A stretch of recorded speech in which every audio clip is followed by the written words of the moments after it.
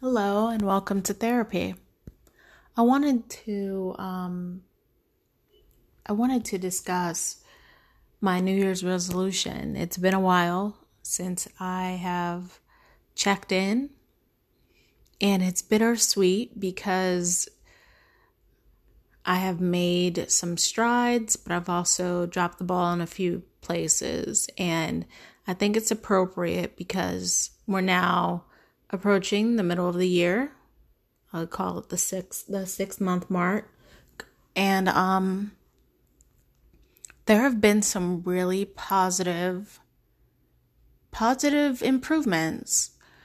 Let me take it back for a second and discuss what my New Year's resolution was. I had decided that I was going to make connections on LinkedIn as well as other places, and the other one was to plan a trip to Scotland. And I feel like I've veered away from the Scotland trip, but not too much. I think it's just going to require me to have a little bit more focus and make it a priority. And I haven't made it a priority. And like I said, it's just going to take me. It's going to take me to really focus on it and break it down into chunks. I have to be honest with myself. We are 6 months away from the end of the year.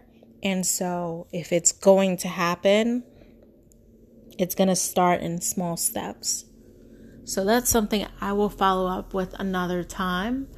But just being totally realistic, I feel like that part of my resolution is slipping away, but only because I haven't tried. And I think that's what I'm learning. The positive part of this is me seeing that, me not trying, and the results of that is what I got, which is nothing. On the other side, with making those connections, it wasn't just a matter of clicking the connect button. I really wanted to make this worthwhile. And one of the results of that is I got to speak to high school kids about the job that I do. I got to do that a few days ago, and it was very fulfilling. I really, really enjoyed it. I even connected one of the kids with, they said they were into TV and music, wanted to be an actor someday. So I connected them with someone that I knew. But I say that this is a podcast about mental illness, and I'd be lying if I didn't mention the anxiety that I've had since speaking to the high school kids. I think it's only fair that I could go on for forever talking about how fun it was. But there were two things that stood out to me.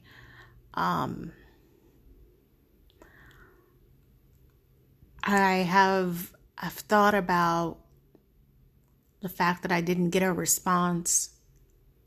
I had sent a thank you to the organizer, and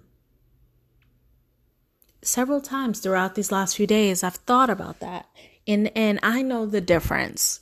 Someone else, that's not a big deal, but I know myself enough to know that that was definitely anxiety from it. Just did they like me? I might have did a terrible job. I ran over my time. I only had a certain amount of time, and the person had to kind of like wave their hand to indicate that I was done. I didn't get as many questions as the previous person. There were tons of things that I caught myself thinking about. It wasn't simply, I did a great job or I did the best I can and it was fun. I can't wait to do it again. It was, I feel like I did a pretty good job, but did I? Like nobody,